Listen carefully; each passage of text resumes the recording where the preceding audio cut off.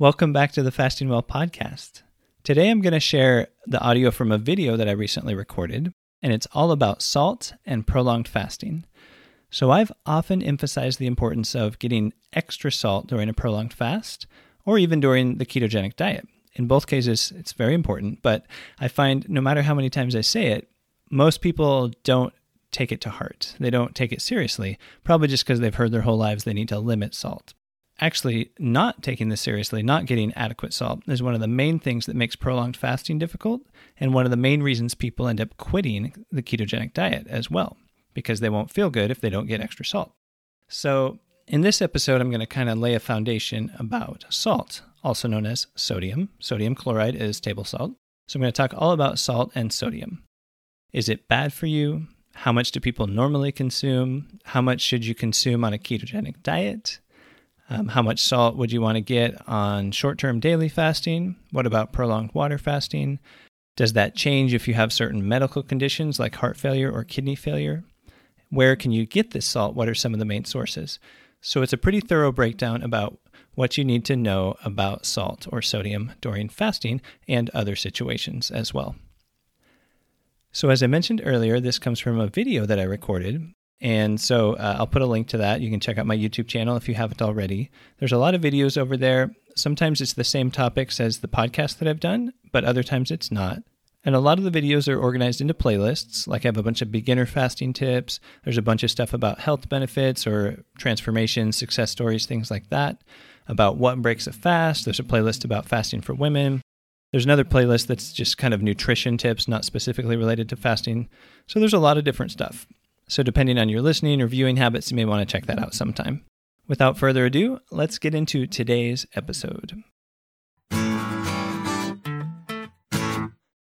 Let's talk a little bit about salt. Salt during prolonged water fasting. So how much salt should you consume if you're going to fast for 2 days, 3 days, or beyond? Well, you could consume no salt, but you'd be a bit more likely to have some side effects or kind of feel like your energy's low. So generally, it's a good idea to consume salt on a long fast. In my own experience, I've done prolonged fasting without any salt, and I've done it while I'm consuming extra salt, and it's like night and day. So I feel a lot better when I'm consuming plenty of salt. I have more energy, I can exercise, I have that exercise tolerance, I'm less likely to have any other side effects. It helps with sleep, helps with a lot of stuff. So in this video, I'm going to share how much salt makes sense to consume during a prolonged fast and why. Why does it make sense to do that amount, and kind of putting it in context so you can kind of understand how it compares to a normal day and all that sort of thing. And also how to get that extra salt. Do you just chug salt from the salt container? Probably wouldn't be very pleasant, right? So we'll talk about some alternatives. And I'll just try to put everything in context so you can kind of understand the big picture and the specific details. First, let's cover a common question, common misconception maybe. Is salt bad for you? Well, the answer is salt is not nearly as bad for us as we've been led to believe. So salt has basically been blamed for a lot of the harms that come from sugar. That's kind of the short answer to that question. So salt is not nearly as bad of a thing to consume as you've probably been led to believe throughout your life. For example, people that have high blood pressure are often told to limit their salt, but it's only even a small subset of those people that where their blood pressure gets lower when they limit their salt. So it doesn't even have that much of a benefit in that regard. And it can actually be harmful to reduce your salt. Why would it be harmful? Well, one example is if you're not getting enough sodium in your body. Sodium, salt, same thing, because salt is sodium chloride. If you're not getting enough sodium in your body, then your stress hormones may have to go up to compensate, to maintain your blood pressure. And higher stress hormones is generally not something you want. So that's just a couple kind of summary points about why salt is probably not nearly as harmful as you've been led to believe. And if you want to dive into that topic, there's a book called The Salt Fix that you can go read. But I won't belabor the point. We'll just kind of move on from that. So how much salt? How much salt do you need during fasting? Well, let's start by talking about just a normal day when you're not fasting at all. How much salt do you consume? And I should probably change my terminology and say how much sodium, Because again, we're talking about sodium. Salt is sodium chloride, and it's the sodium that we talk about the specific amount. So how much sodium do you consume on a normal day? Well, if you're one of those people who's trying to limit your sodium intake, then you're often told to keep your sodium level below about 2 grams. 2 grams means 2,000 milligrams. Okay, a gram is 1,000 milligrams. That's important because the nutrition labels are going to list everything as milligrams, but it's easier to talk about grams. A gram is 1,000 milligrams. So on a normal day, you'd probably be, if you're trying to limit your sodium intake, you'd be limiting it to about 2 grams or 2,000 milligrams. But what if you're not really trying to limit it, or you're not really paying that much attention? Well, then you're probably consuming quite a bit more, maybe 3 grams, 4 grams, 5, 6, 7, 8, 9, 10. It depends a lot on the type of food you're eating and how much you're eating and many other variables. But that's just a little bit of context so you can kind of see what our starting point is. Next, let's touch on the topic of how much sodium would you want to consume if you're on a low-carb diet? Because that's a little bit of a different question, and it helps introduce us to, helps kind of segue into the fasting discussion. So if you're on a low-carb or ketogenic diet, you're actually generally advised to consume more sodium than you would if you're not on a low-carb diet. And so instead of the 2 grams or 3 grams or whatever that you might be advised to consume on a regular diet, on a keto diet, it's more like 4 to 7 grams. So that's like 4,000 milligrams to 7,000 milligrams, maybe like the total sodium intake for the day. So why is that? Well, there are basically 2 reasons. One is, if you're eating a low-carb diet, you're probably not eating nearly as much processed food, as much junk food, as much processed food, because most of that is full of carbs and sugar. So because you're probably not eating as much processed food, you're probably not consuming as much sodium, because a lot of the sodium we do consume on a standard American diet is coming from the processed food.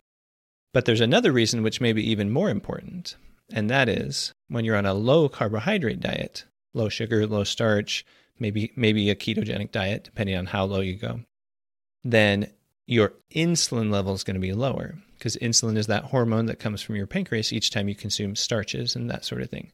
So if your insulin is lower, there's a little known fact that when your insulin is low, you actually pee out more sodium in your urine. So you're excreting more sodium. So you lose more sodium if your insulin is low.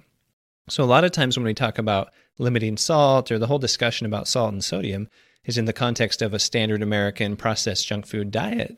But then if you're cutting your carbs, you actually need more salt, because all of a sudden the whole context changes. So now let's talk about sodium in the context of fasting.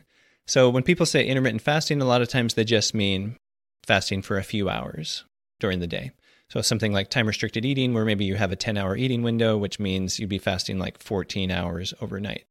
So if you're doing that kind of short-term, daily, time-restricted eating, or if you want to call it intermittent fasting, that's fine.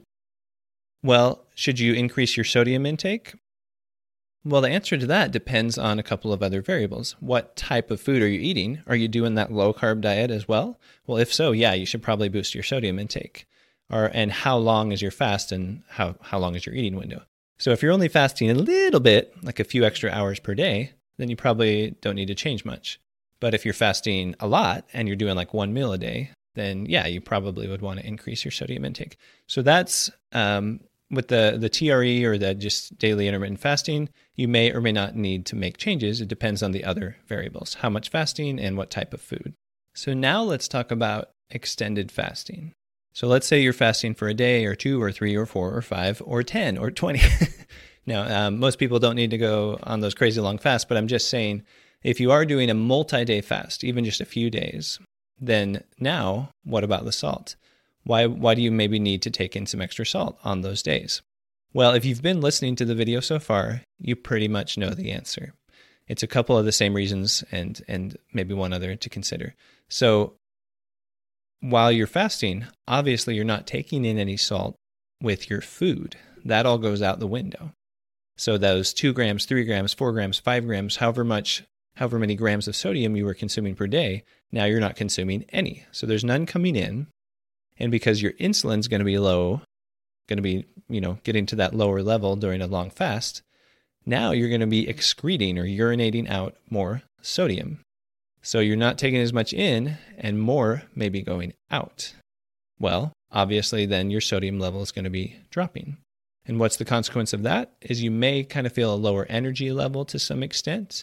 You might have some symptoms like headaches or different things, and you may have a lower exercise tolerance, so you might feel like you can't really do much physical exertion as a result of the low sodium level. So now to answer kind of the big central question of this video, how much sodium should you consume on a prolonged multi-day water fast? Calling it a water fast because you're still drinking water, but how much salt might you want to add to that equation? Well, basically, you could kind of think of it as just being similar to if you're on a very strict low-carb diet. So if those people are supposed to consume about 4 to 7 grams or 4,000 to 7,000 milligrams of sodium, that's a pretty good target if you're on a prolonged fast. So for most people, if you don't have any really specific medical reason why you need to limit your sodium, that would be a good target and probably be kind of the sweet spot for most people to kind of feel better, have more energy, be able to exercise, and avoid side effects and that sort of thing.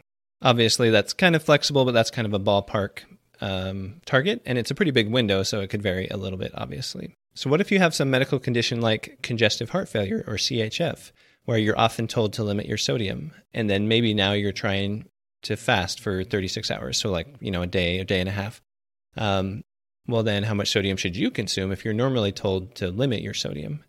Well, obviously, I'm not going to give any individual medical advice in this video or in any video ever, but because, I don't know your whole circumstances, but in general, when you're eating, you're told to limit your sodium to like 2 grams in a day.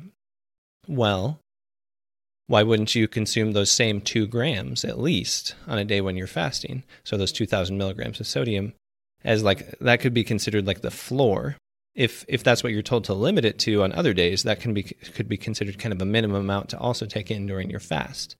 But you might benefit from going a little bit higher. But again, I can't give you individual medical advice, but if you just think of it, all you're doing is really just replacing the sodium that you would already be taking in when you're eating, then why would that be harmful? It doesn't really make sense that it would be harmful because your insulin is going to be lower anyway, you're going to be urinating out more, etc.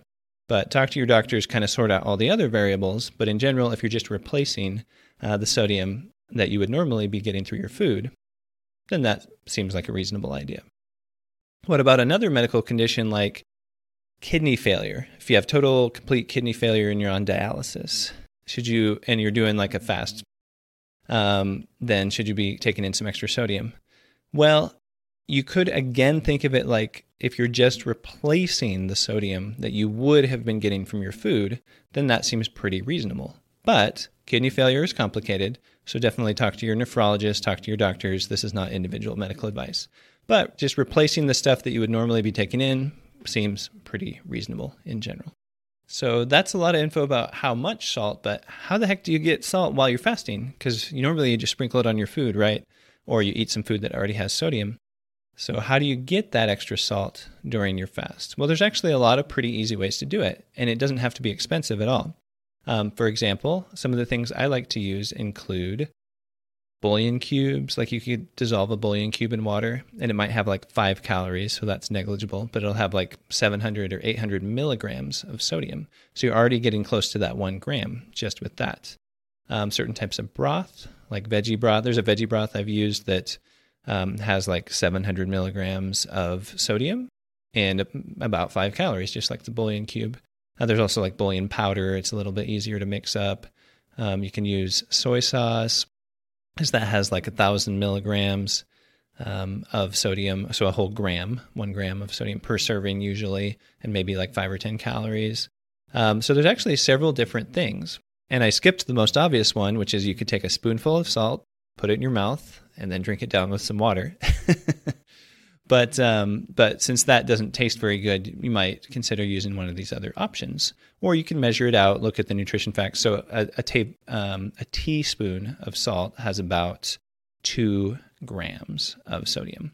But you look at your specific nutrition facts on the label and see how much yours has.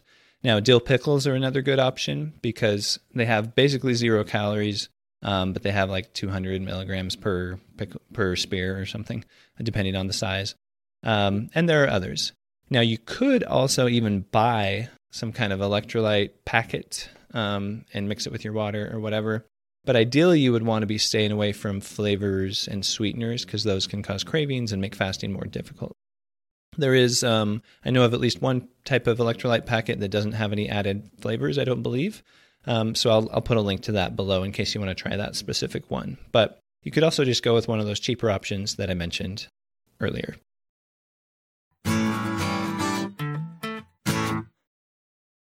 The Fasting Well podcast is not medical advice and does not replace the need to consult with your own medical providers.